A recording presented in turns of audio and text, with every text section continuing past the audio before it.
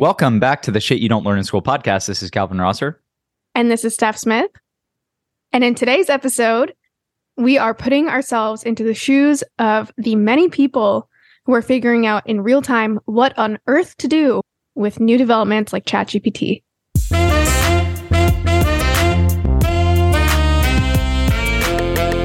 All right, so to kick it off, if you don't know what ChatGPT is, please do a quick Google search and come out from under your rock, because you're going to need to know that for this episode.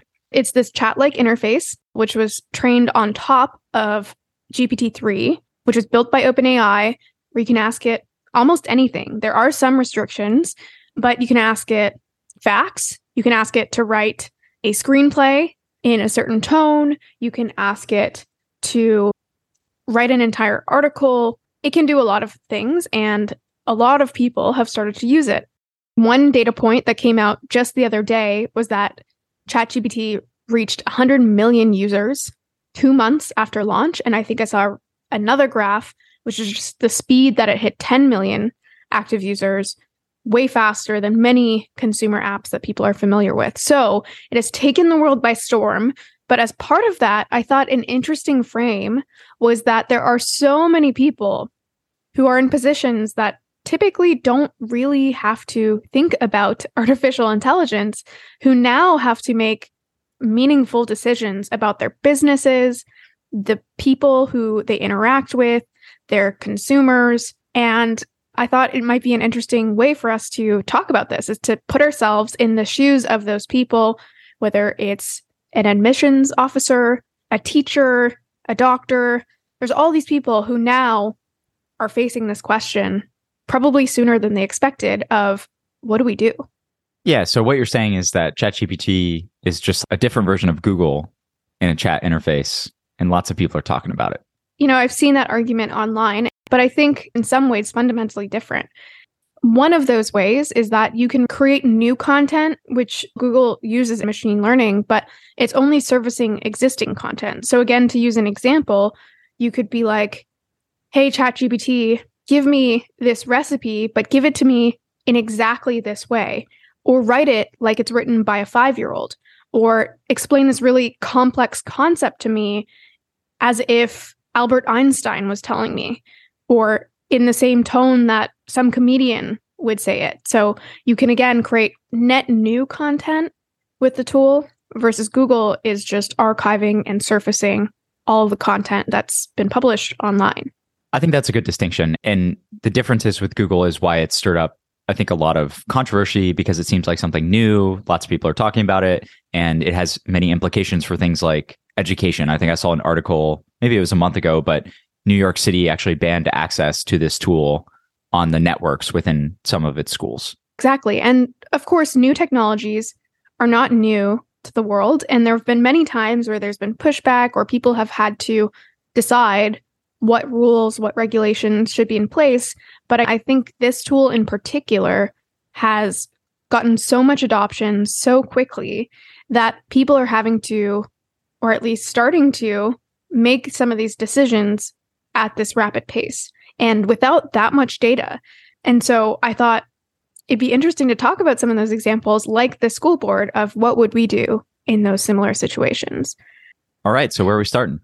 Let's just talk about the different people we'll be covering. So we'll be covering the content creator, but we'll also be covering the book publisher. So two sides of a similar coin. We'll talk about being the owner of a stock image site, the Princeton College admissions officer, a middle school teacher, and the head of the Bar Association. So where do you want to start? Why don't we start with content creators, because that's what we are and probably closest to our world. Okay, great. So let's expand this to not just be ChatGPT, but the different AI models that have been built and released over the last couple of months, which includes not just text to text, but also text to image, for example. And I think very soon we'll also see text to video, text to sound. And so ultimately that impacts not just writing articles, but it could be starting Instagram feeds. It could be starting a completely AI generated podcast. So for each of these, why don't we just quickly mention different things we've seen in the news that relate and how some people are reacting. So for example, In this case, one company, BuzzFeed, has actually come out publicly and said that they're going to use AI tools from OpenAI, so ChatGPT, to personalize its content. Now, I don't know exactly what they mean by personalize here, but I think what they're getting at is they're going to publish a lot more content with the help of this AI. So what would you do, Cal? Would you do the same and just use this superpower that we have access to? And would you go and pump out a bunch of content? The BuzzFeed example is interesting because I think of BuzzFeed as a dying site, a part of a legacy media industry that relies on ad dollars. And in an increasingly competitive world of content, they're struggling to keep up. And so one piece of making their business survive would probably be to cut costs. So I think this is one way to do that. You take out the humans, you add in ChatGPT. It's probably going to produce content of a similar quality with less cost. But then I read the memo, I think it was from the CEO about this, and they also seem to think that it's going to be able to add more life to their content. So in a world where there's algorithmic feeds and everyone's pumping out things really quickly, you may be able to add more color or just little pieces of information that with the speed that's required, you may not have otherwise been able to do. I don't really know because I haven't been under the hood of this business, but it does strike me as BuzzFeed's kind of jumping on the AI bandwagon, probably to pump up their shareholder price. And I'd be curious to see if this really revolutionizes their site in any way. I really think that they're going to just struggle as a business either way. So I will say, as a content creator myself, I haven't really taken these tools and done anything meaningful with them. But I do think this idea of using it to actually spice up content instead of just churn out a ton of content is interesting.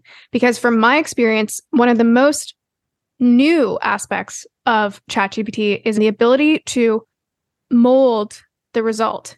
You could create a site, for example, and it could be curated around the most complex concepts on Earth, explained to you like you're 5. Or I don't know what the legal ramifications of this are, but using the funniest man on Earth's tone to explain really dull concepts. And you create like a children's book for kids who are trying to learn programming, for example. So I think there are ways that, again, if you're just using it to churn out all the content that already exists on Google in this monotone, very basic way, I don't know what wedge you have with that other than maybe speed. But I think in addition to speed, if you can find your own angle, I've talked about this before, people don't often care about what you're talking about. They care about how you're doing it. And I think ChatGPT actually gives you a pretty unique way to do so. And it's also true for text to image. Like I've seen a couple artists come out with what feel like totally new artistic styles. And to me, those are revolutionary ways of using that tool instead of just using it to create the images we've seen all over the place. To add to that, I forgot the name that I came up with it, but I had this idea that there's a lot of information stored in books, like how the Beatles produced the song Strawberry Fields Forever. We talked about this idea in the Opportunity is Everywhere podcast a couple of months ago. And the basic idea was that there's a hunger for information about random things that people like how were the best songs in the world created? What's the actual story behind them, the meaning behind it?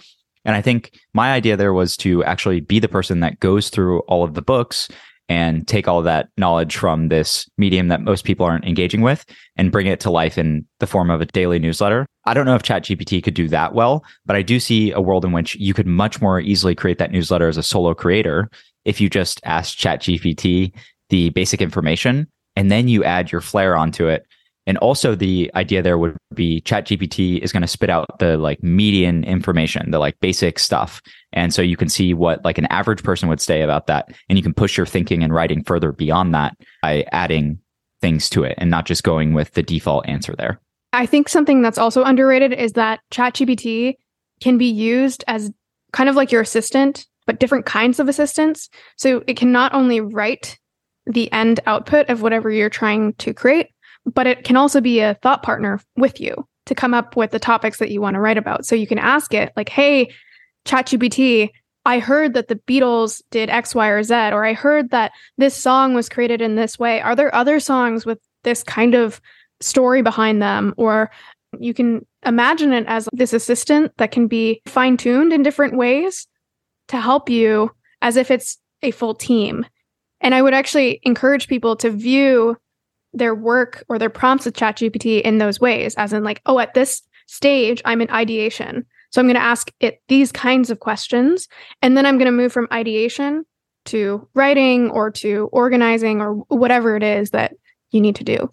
A research assistant is probably one of the most compelling use cases for it. It's just going to make you more efficient, you save energy, et cetera. And I think a lot of people could amplify their work just by doing that. One other quick note on the content creator is that while these tools are very exciting, they won't address everything. And so there are certain content creators that I think will become more compelling because certain low-hanging fruit that can be tackled by AI is just going to see like this wave of content come out and it's all going to look the same. And so one example of this is a creator on Instagram that I follow, and her handle is called Watch Maggie Paint. And what she does is she goes to different weddings, and I don't know how she does this, but she basically paints a single shot from the wedding, and she's just so incredibly good at it that as you watch her paint live, she does them over 4 hours. It's actually mind-bending to realize that she's able to do it to such precision. And all of these weddings still have a photographer, right? They have what you could argue is the more perfect version of the shot, but because people know that it's not done by a human, it wasn't done live in the same ways, it means less. And so there's going to be other versions of that. The same way that the camera commoditized standard photos, and then other forms of art became more important because they could not be replicated with a camera, I would also be asking the question, what cannot be replicated with AI today? In those cases, I think you'll have more of a moat. Now, the question of course is whether eventually those can be replaced with AI, but I think we'll take it one step at a time. One of the concerns that people express when they see a tool like this is, oh, it's going to stop certain artists from being able to make money, or it's going to take their jobs from them. And we've talked about this before, but I do believe that things like low-level writing that could be automated with AI, or someone who's not that skilled with photography, those could certainly be replaced by AI. But within all of these innovations, it's like people who learn how to use the tools, or they tap into something else, which is now that we have all this free, commoditized, pretty decent content, we have the hunger for seeing people actually do things. I feel like there's been a renaissance in craft making of things, craft beers, craft pottery, people wanting to connect with individuals and the stories behind those brands. And that's why they buy from them, not because it's the best thing or is produced the most quickly, but it taps into this human desire to connect with other people and to appreciate craftsmanship. Yeah, exactly. So let's move on to the next one, which is a book publisher. I thought this one was interesting because I think it's inevitable that some group of creators is going to use ChatGPT to write a book. Now, again, it depends how good those books end up being in terms of whether picked up by publishers. But if you are a publisher, you are faced by this question of, will we publish AI written books? I think it's going to be increasingly hard for them to even be able to tell whether they were written with AI. But I do think it's a question that probably if you are a book publisher, you're asking right now. If we take the frame of the book publisher, what is your goal? It's to work with people who create best-selling books so that your company makes more money. That's essentially what you would be thinking about. And so to the extent that these tools can help people do that, then I don't see why you wouldn't adopt this in the absence of any legal considerations that you had to worry about. And we probably should leave those aside because those are just unanswered questions right now. But in my mind, part of the chatter around book publishers and books and stuff, it's like, oh, but it's not coming from a human. It's not as real, or it's going to give an unfair advantage to certain people. People call these ethical questions. And I don't know what the big riff is about that, because the market is going to decide if people want to consume these books that are written by ChatGPT or other tools, or that are co-written by that. If that leads to a better book that people want to read, then you should probably lean into that and not be so stodgy in terms of holding on to the old ideals. So I personally agree with you, but I do see how some companies, and we'll talk about this when we get to stock image site owners, there is an opportunity here for each company to publicly signal what they quote unquote stand for. And it would not surprise me if some publishers come out and they say, look, we do not accept AI written content. We support human authors. That's the lifeblood of our business. That's what we'll always support. And again, I don't even know if they're going to be able to operationally hold true to that, but I could see people using this as a branding moment of what they stand behind. And I think that would be smart because that would help tell your potential customers of your books, what is it that you stand for? And those people who want the human written books are going to go towards that. And then there's probably some other people who are like, no, I want to read the AI book, see what they come up with. Maybe they're more interesting in different ways or whatever. But to think it's a big dilemma that's going to put writers out of business, I don't really think that's right. I think it's just going to create new little forms of writing and maybe even enhance some.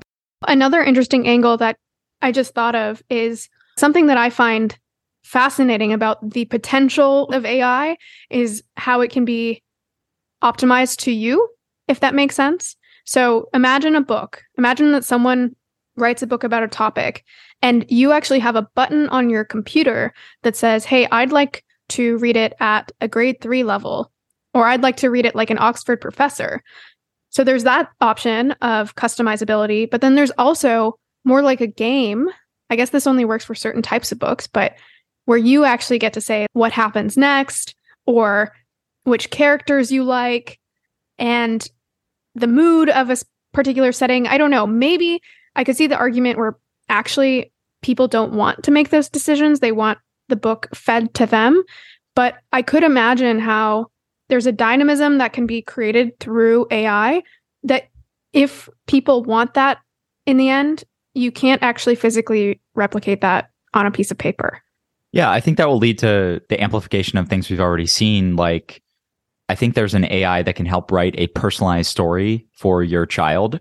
That's a great idea. Like, why wouldn't I want a children's book that is personalized to my child and their likes and dislikes and a story that maybe has a lesson that I want to tell? I think that's like a beautiful way to maybe change parenting or change the nature of the books that are read within that realm. But I still think that there's going to still be room for the other children's books. And to me, it's just like a new piece of the market. It's not going to replace everything. And in fact, it may just expand the market of people who read.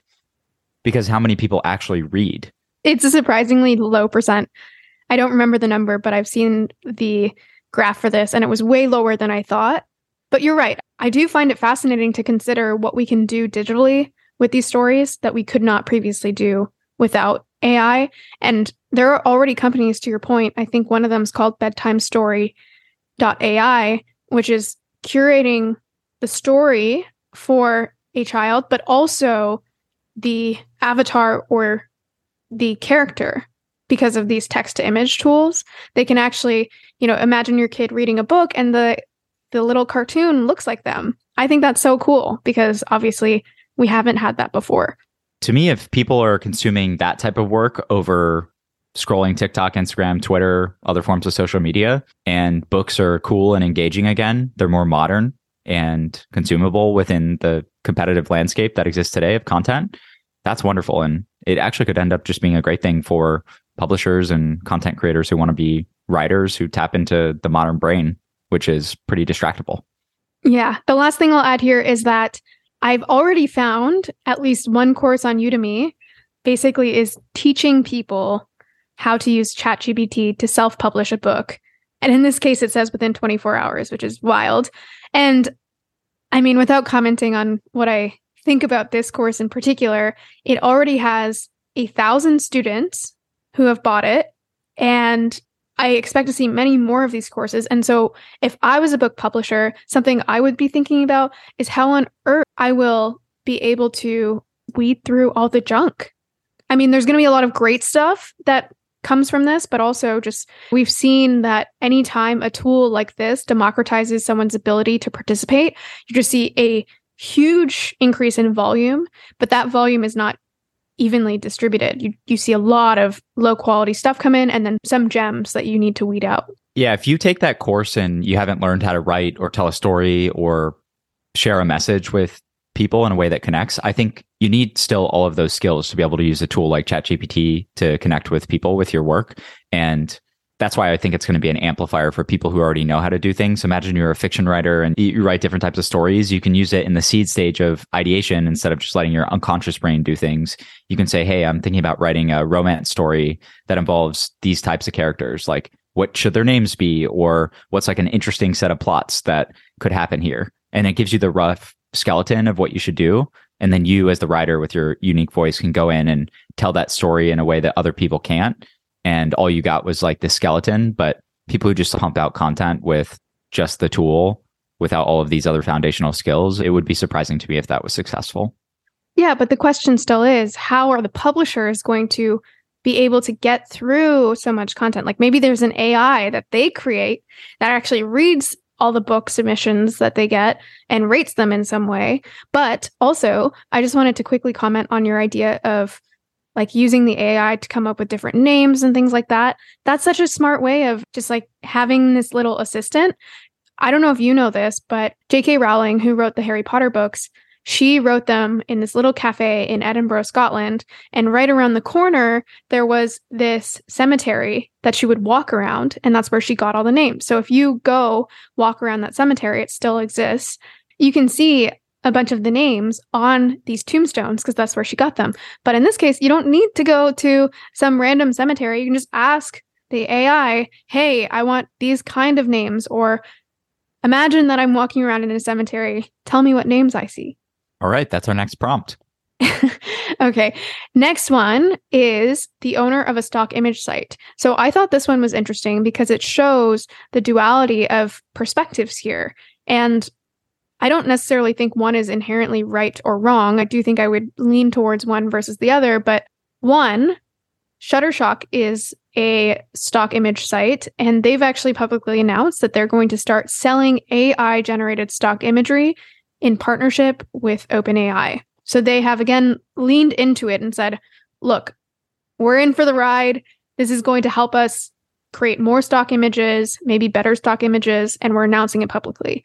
Now, Getty Images, another stock image site, is actually going the very opposite direction, and they are suing Stable Diffusion for apparently scraping its content. Now, I'm not sure how exactly they have determined that they've scraped Getty Images content, but I'll just quickly share that Stable Diffusion publicly shared what model it's trained on, and it's trained on this thing called Laion, Laion, which is a German nonprofit and also open source model that has trained on a data set of now over 5 billion image text pairs. And so it's very possible that Getty's images are part of that database. But yeah, anyway, what are your thoughts? I think that these legal battles around whether or not AI models are infringing upon copyright are going to be really important for developing the industry. But my guess is it's actually the wrong approach to go and sue these companies. And it's smarter to take the Shutterstock approach of partnering with the companies. It's just adapting to what is inevitable, which is that there are going to be these models. They're going to be trained on the web in different images, and there's going to be all kinds of different edge cases, et cetera, moving forward. But it's clear that there's some really cool ways in which you can use AI generated images to create things that humans couldn't otherwise create, and to potentially acquire images much more cheaply that are very high quality, and to help you stand out in the marketplace of people who want images. And so I would rather go with this tailwind, this wave that people think is going to happen, than to be this person fighting the legal battle, because I don't really see where that leads. It'd be shocking to me if that stood the test of time. So I agree with you. And I think something you mentioned is so important, which is that, yes, some of these models may be able to completely replace the existing set of stock images today, but they also have the potential to make them much better. To your point, they can be more personalized.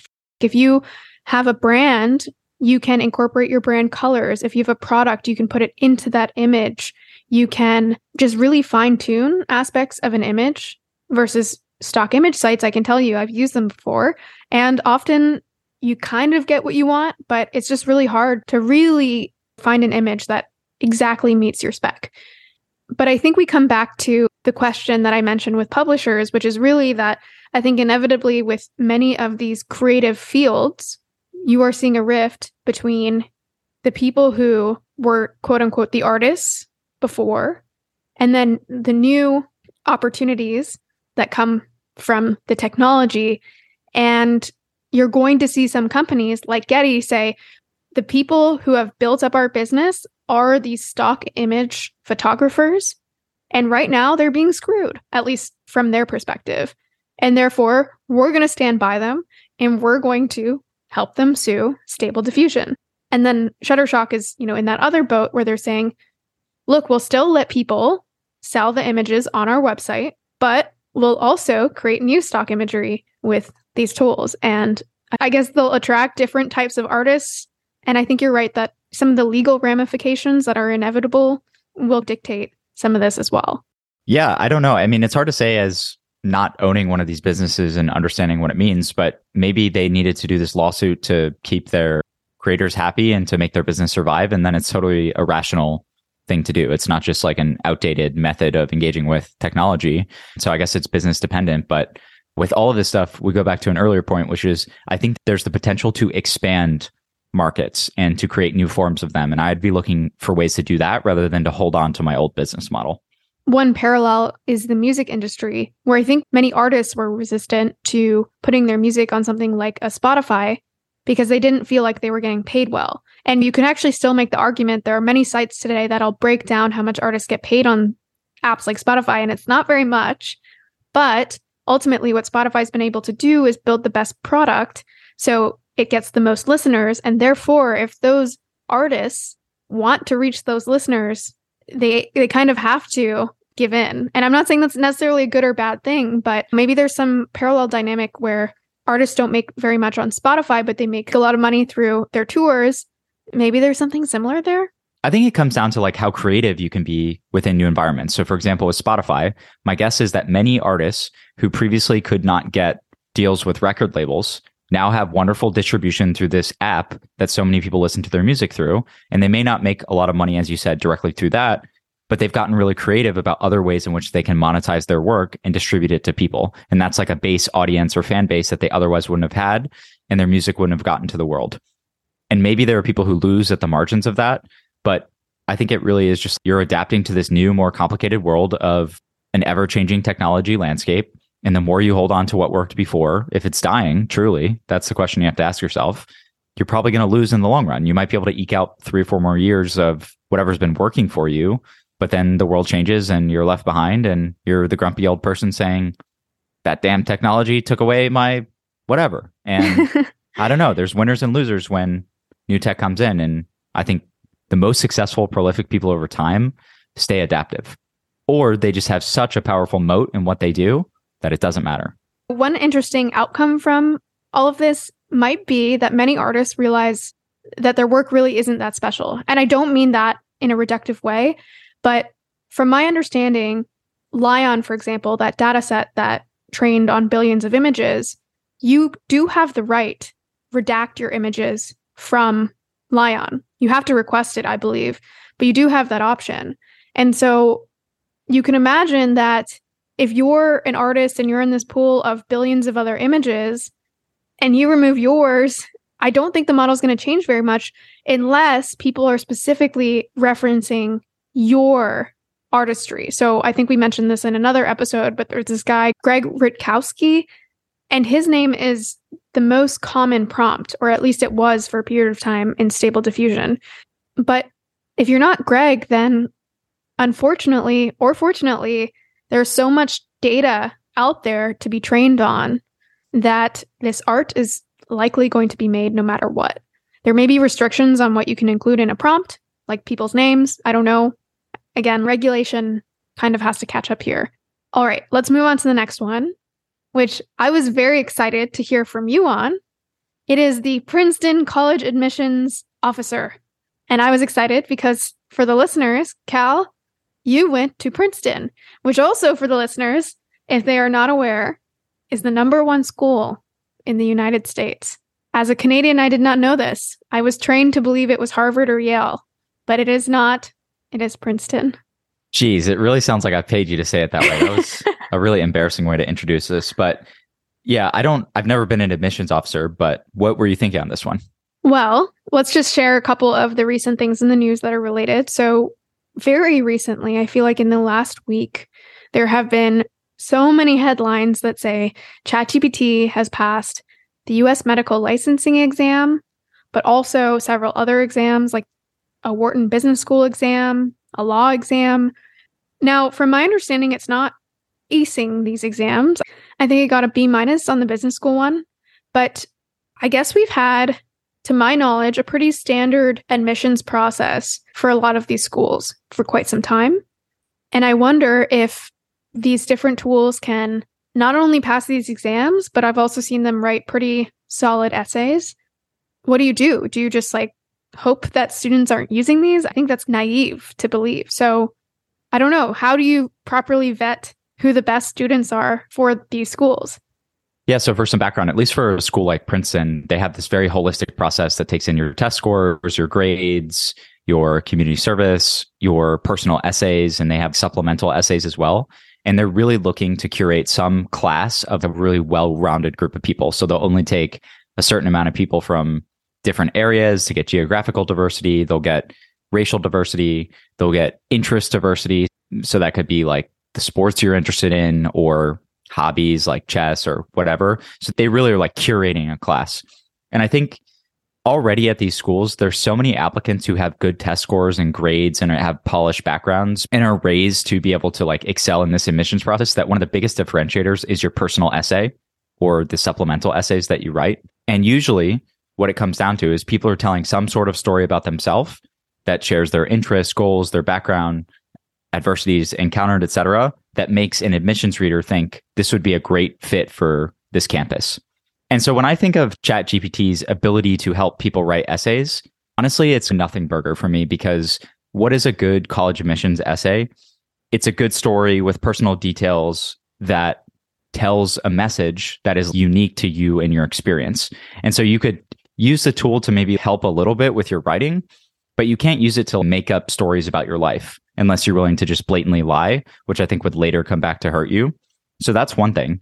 And if anything, I think that there's a worse feature of this admissions process, which I learned about when I was going through it, which is that there's wealthy parents who pay people like me and you who are further along in our life and who maybe have more experience writing to basically write and polish the essays of their 16, 17-year-old kids and to create something really compelling.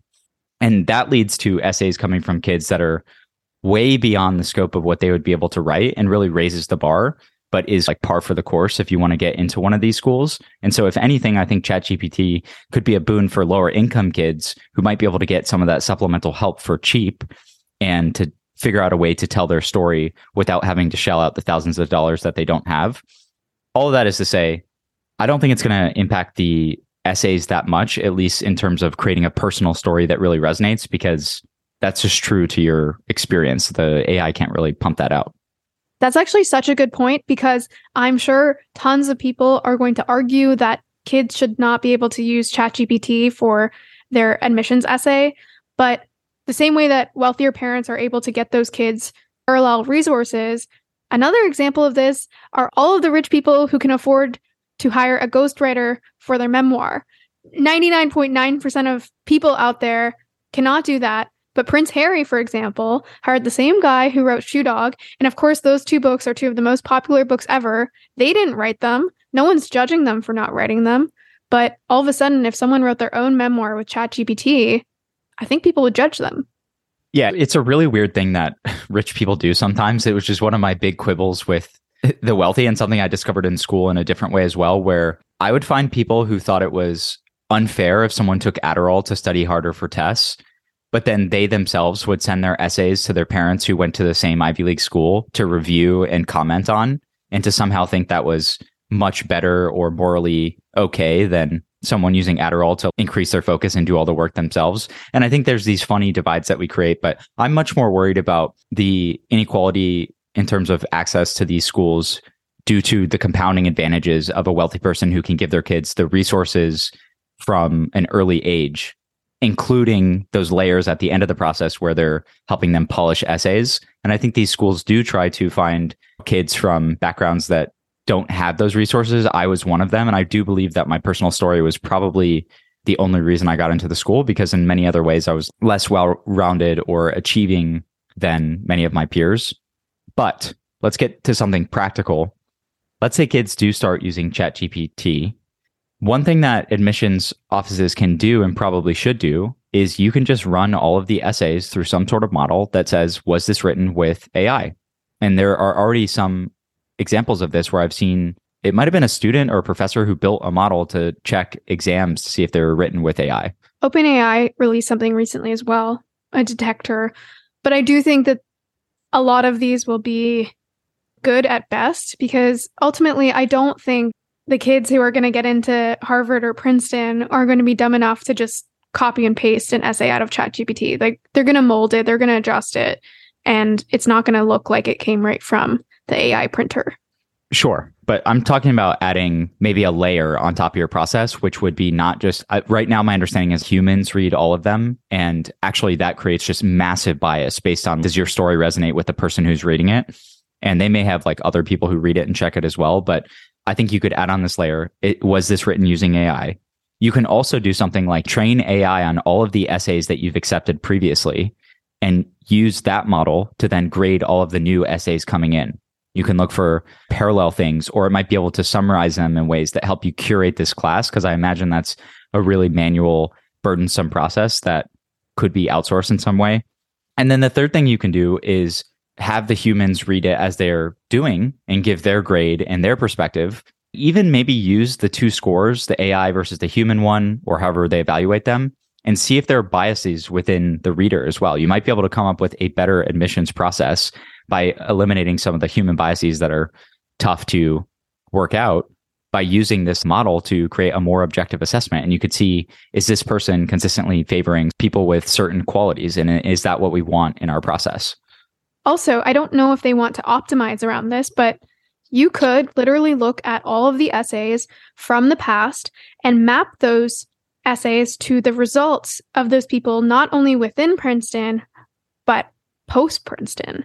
You could use the essay actually as a predictor of performance. And if you wanted to optimize around that, you could do something that you could never do with a human, because that human couldn't train on all of that data. So that's actually interesting. But I also have a question for you, which is just, given the technology, or even, you could probably ask this question without ChatGPT, is an admissions essay really the best way to vet who should be at Princeton?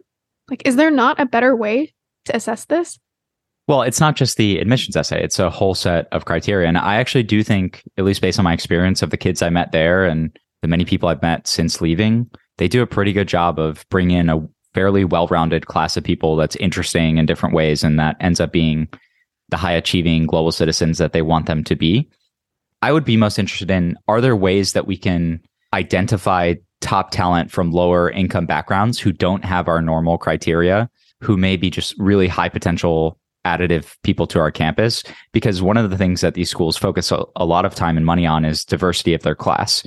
And I think while they get diversity on paper fairly good, like they have a very balanced class, I found that there was still just an overwhelmingly large number of people from very wealthy, privileged backgrounds, regardless of all the other ways in which they may have been diverse. It's really, really hard for someone coming from the lower rungs of the ladder who may have a lot of potential to break into one of these schools still, no matter how much they try. And so maybe there's some ways that you can use AI for that. That's actually a great point. With the technology today, you can probably better than ever take huge data sets from the past and see who you might have missed. Like, you might have missed a bunch of lower income kids that ended up being really successful, or the types of people that Princeton would have really benefited from. And you can actually run that model and maybe surface the types of, whether it's assessments or data points, that you should be paying attention to. To close this section out, I'll say on the essays, I actually have some experience with this in that I create scholarships for students. And so I read actually probably thousands of essays every year coming from students. And it's honestly pretty easy to snuff out when someone hasn't written the essay themselves, because it's like a 15-year-old did not write this. Like, they're not thinking on this level unless they're somehow just trained in a way that my mind can't imagine. But I'm like, obviously your parents paid for help here. You use this in many different places. And I, in some ways, discount that in my mind, because as good of a story as someone may have, you can see the ways in which it's just overly polished. And I prefer to see something a little bit more real. And the problem with this is that, yeah, the best essays still come from those people who use the resources. So if you aren't looking out for that bias, then you're just going to keep favoring the people who already have the pie. The pie. They already have the pie. And actually, one thing that I changed my mind on, because I was a scrappy poor kid from Orlando who broke into one of these schools, was I was overwhelmingly impressed with the talent and achievement and thoughtfulness of my peers who came from wealthier backgrounds. I previously had a very negative image of that. And honestly, they were a lot better than me in many different ways and helped me level up and become a better person. And it wasn't really their fault that they got a bunch of resources. So I don't think we should just handicap people because they came from good backgrounds, because it actually does produce really awesome people too. It's just about how do you get a wider group of people to be a part of these institutions that can really change people's lives. I definitely don't think you should handicap people, but I think tools like this actually democratize the ability to, for example, create a really good essay. And so I still think different admissions offices are going to have to innovate in some way. I don't know what the answer is here, but if, let's say, they're getting, I don't know, 10% of the essays that come in are really good, and then they have to accept 5% total, that's whittling it down by 50%. If all of a sudden the essays that come in, which are excellent, are 50% of them, which would be a great thing in a way, because it means that many more people are getting to put their best foot forward. Well, I don't know, then maybe the essay has less influence in the admissions process. I'm not sure, because like you, I'm not an admissions officer, but to me, there does seem like potentially a change that is required. And the only reason that essay has so much importance in this particular case is because things like SAT scores, there are enough smart people and people who can pay for resources to help train their kids on the SAT. That doesn't prove to be an amazing filter. You have to hit some baseline, but there's way more people who hit that baseline than they can take into these schools. And so that's just like, hey, check the box versus something that really makes you stand out. And the essay is one of the few areas where people can share their uniqueness. So maybe there are other ways like, hey, do you really value someone who created a website that shares their interests, or starting to value personal projects in a way that, at least when I was going to school, that wasn't as big of a thing. But today, I'm sure they incorporate some of those things. I guess we'll have to see. Let's move on and do the final two. So the next one is similar. It's the middle school teacher. And you mentioned this already, but New York City, their school board has already blocked the use of ChatGPT. I also saw another article where a high school teacher thinks that ChatGPT already writes better than most students today. But the final thing I'll mention is that from the same article, there was this quote where basically someone mentioned that educators thought that Google, Wikipedia, and the internet itself would ruin education, but they did not. And so what do you think? Do you think that if you were a middle school teacher, you would ban it? You would rethink how you're creating assignments? What would you do? Well, I'd start with personal experience that I'm sure you had, but when we were going to school, Wikipedia was villainized by most teachers. It was said that it was an uncredible source to use and you basically couldn't use it. Yet you could go to any random blog and use that as somehow a more credible source. It's so true. I remember this, and it's crazy in hindsight because, yeah, you literally could go to joemcbro.com and that could be a credible resource. And Wikipedia was like, no, you failed this assignment because you credited Wikipedia. Yeah, in the US, they didn't go as far as allowing you to go to joemcbro.com, but I guess Canada might have different standards. Anyways, you remember that well. I think probably a lot of people do. Two things happened, I believe. One is Wikipedia likely got more credible over time. And then the second thing is we all got really used to the internet and using it as a resource and started to see it as something that was additive to our work. And still in college, I wasn't able to use Wikipedia. And I don't know if you should. We used deeper research papers and such. Academia has its own ways of doing things. But as it relates to the middle school teacher, I think the problem actually comes down to we teach kids that the goal of school is to get good grades. And the truth is that the best thing you can get from school is to become a socialized member of society who can engage with other people and to have the ability to learn and think critically on your own. And so if we continue to prioritize, hey, you need to get this A, kids are going to use the tools that allow them to write better than their level. But at the same time, if we could somehow invert that to say, hey, look, like the best essay isn't the one that's the most polished. It's not the one that you got your parents to pay some person to write for you so you get the good grade. It's actually the one where you tell the truest story about yourself, or you look inwards, or you show some sort of progression over your skill level. I don't know. The problem of education is very hard and I'm not super well versed on it. But my thought is ChatGPT is probably a lot like Wikipedia and the internet.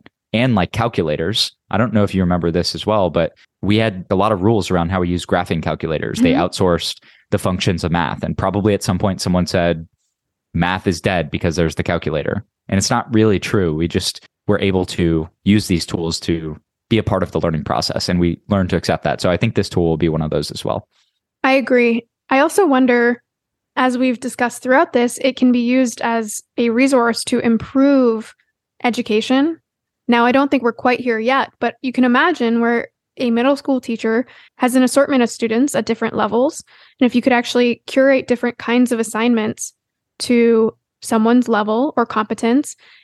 And I could also imagine how that could be really helpful, because I remember in high school, there was one calculus course that was notoriously hard. So hard, in fact, that I went on to college, and my whole first year of college calculus, I got 100% in because the high school course was so much harder.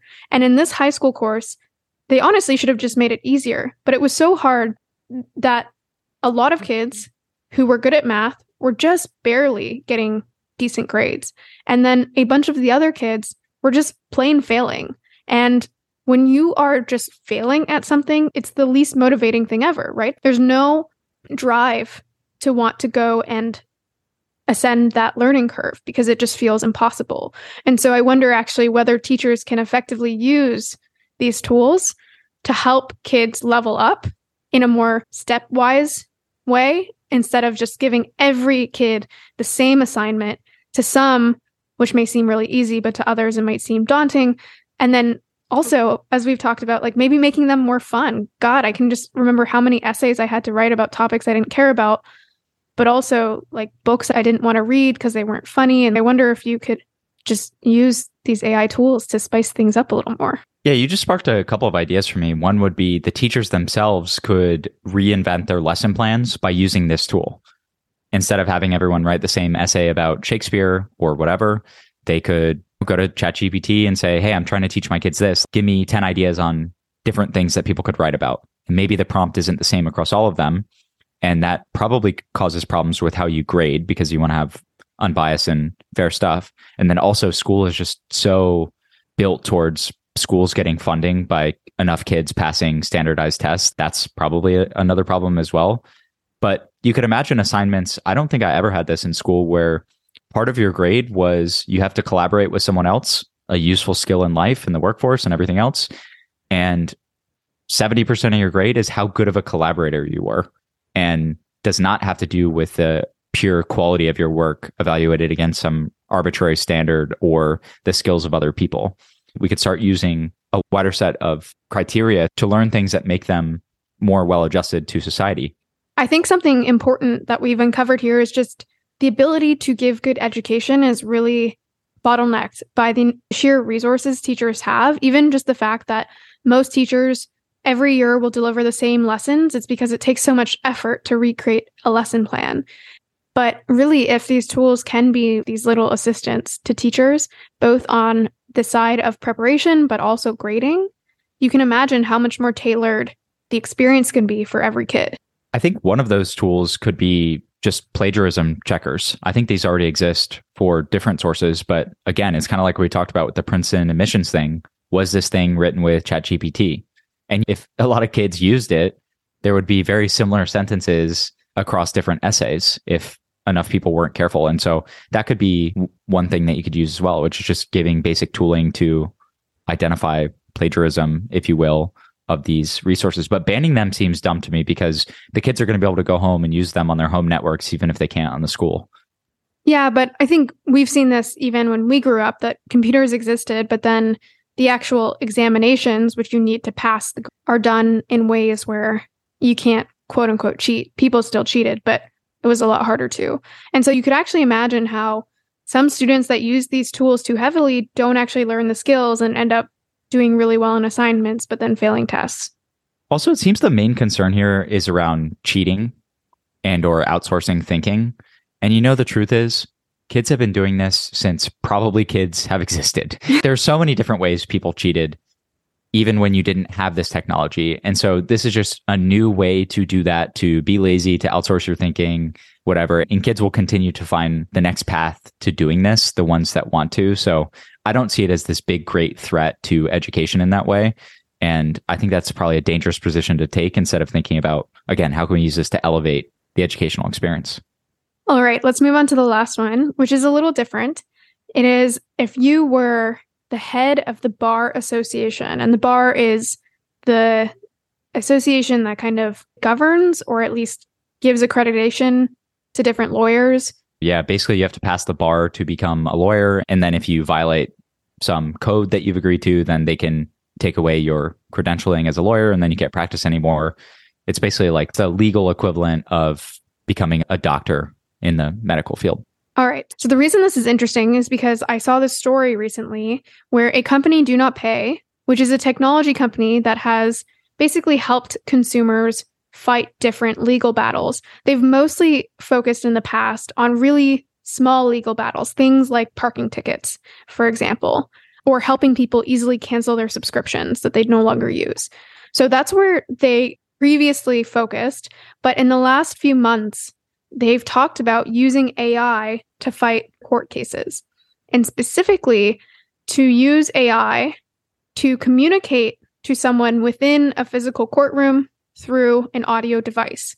They shared that they wanted to do this, and then naturally it got a lot of media attention, this idea of a robot lawyer, and that media attention led to the state bar threatening their founder, Joshua Browder, and saying that if he actually goes forward with the robot lawyer test, that he could potentially go to jail for 6 months.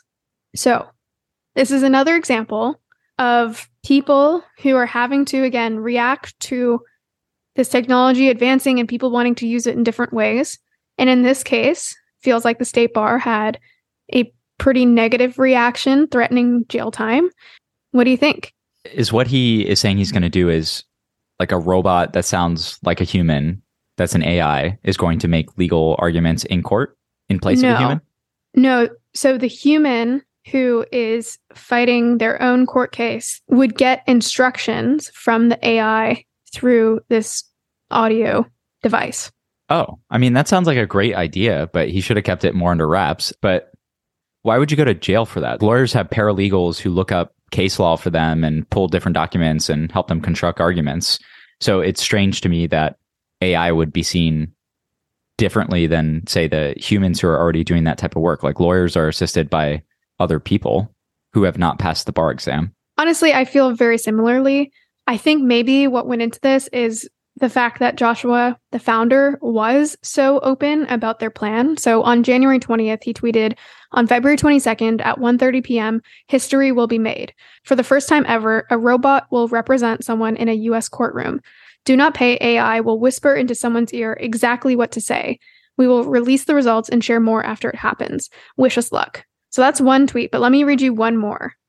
In many of the tweets that he shared about this February 22nd court case, he clarified that's a municipal court case, but he wanted to go bigger. And so he also tweeted on January 8th, "Do Not Pay will pay any lawyer or person $1 million with an upcoming case in front of the United States Supreme Court to wear AirPods and let our robot lawyer argue the case by repeating exactly what it says." So he was kind of poking the bear a little bit, I think. But I agree with you in that it's another one of those examples where wealthy people have access to certain things that others don't. And in my opinion, this is a case where if someone opts in, which was required, right? Someone had to opt in to using this AI lawyer in court, then I don't really understand what the problem would be. This strikes me as an industry that relies on heavy accreditation and an incumbency just trying to stop something that might be inevitable and also could be really good for people. One thing that's really stirred me up on the inside right now is, from everything I know about the legal industry, you basically win if you have enough money to buy the best lawyer who has the best arguments, who's the best connected with the judges and stuff. And I guess you can't get out of everything, but you can certainly make things a lot worse. And it's one of the biggest inequities in our society. Like people who can't afford lawyers, they end up going to jail for a long time for petty crimes. And basically their lives are ruined and they don't have a chance to fix it. And then wealthy people who do heinous shit get away with it. And if I learned more about it, I would just be too enraged. But one idea that I think would be amazing is, I don't know if it's legal everywhere, but if you represent yourself in court, I think you have the right to a public attorney, but I imagine that those aren't the best ones. If you represent yourself and you can actually learn about how to construct an argument using the AI, which is not something you could do with Google right now, that would be an amazing thing for people who want to defend themselves and who are resourceful. And it strikes me as actually quite important because I know one of my big battles in life has been dealing with lawyers, accountants, and medical professionals. It's these people who have this gated knowledge, and I don't know if they're good. I don't know whether I can trust them.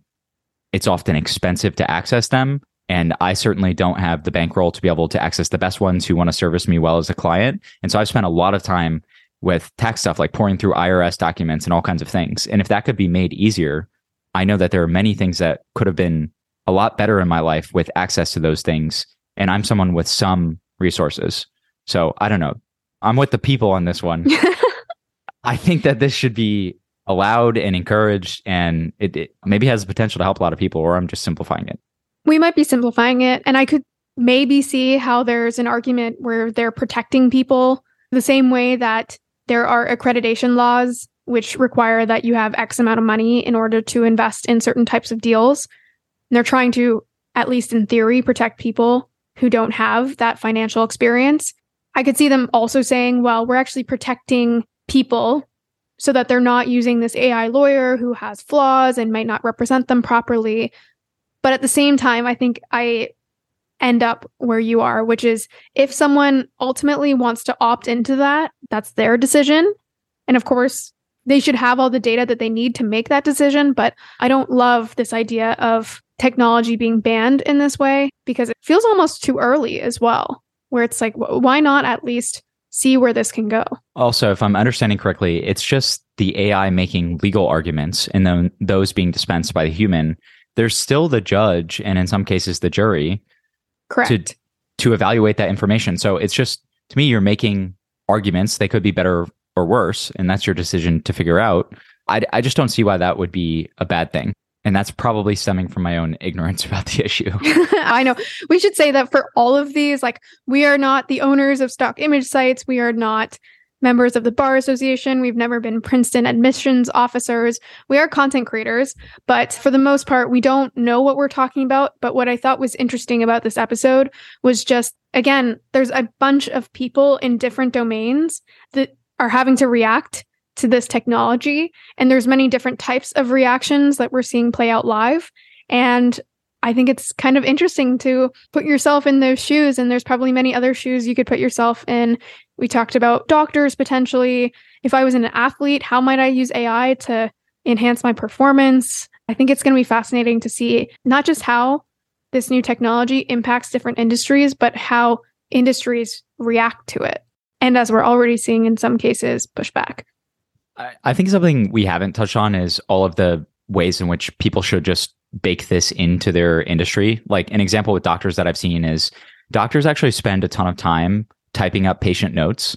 You probably see them doing this when they're actually seeing you. And they're really just filling out information that they have to fill out, including an after visit summary. Sometimes they have nurses help with this as well. That consumes a lot of their time. It takes away their focus from the patient. And what I've seen is an app where the conversation is recorded and everything is just immediately transcribed. Such an efficiency gain that I don't know if you would call that AI necessarily, but it's using technology to then free up some of the doctor's time from this administrative burden that they can then give better care to the patient. I've also seen businesses, like the example of the Princeton admissions one, I've actually seen a business implement something similar where you take in a feed of data, like in Princeton's case, the essays, and then you use that data in your former scoring of it to then score new essays and take away some of the human input to potentially remove bias, but also to free up that human time to do something more valuable. And I think the real practical use cases of AI will be businesses figuring out how to train their own models based on their proprietary needs and data to then make their operations more efficient. And a lot of these overarching legal, ethical, et cetera, concerns are missing what I think is really happening already amongst the smart business owners, which is how can we use this to create something that's more efficient and better and that moves our industry forward. I agree. Well, you've agreed with me too much on this episode. What do we disagree with? I don't know. I think the reason we're agreeing here is because we don't actually know how this all unfolds. No, we don't. But if I can get better legal, financial, and medical advice with the help of AI, that would be a huge improvement. I think some of my most frustrating moments in life have come from these really entrenched industries that are pretty slow moving, that have lots of administrative overhead, that are high cost, and not getting access to the information that I need when I need it. And it's the really important stuff. And so to the extent that we can help people understand what's going on within their bodies without having them, schedule a doctor's appointment 4 weeks from now and getting an answer like, it could be many things. Why don't you just take some Advil? Yeah. I will say that one of the biggest pitfalls of ChatGPT currently is actually how it sometimes gets facts wrong. So let's keep that in mind. And let's also remember, because of where I work, that nothing covered in this episode was legal, business, or tax advice. Nothing from this episode was advice. This is just two people speculating on a bunch of stuff that's coming up. And hopefully we see how some of it unfolds and talk about it later on. All right. Well, if you like this episode, you can find us on Twitter. I'm Steph Smith IO. And I'm Calvin_Rosser. And the podcast is Sydlis, SYDLIS. Thanks for listening. Until next time.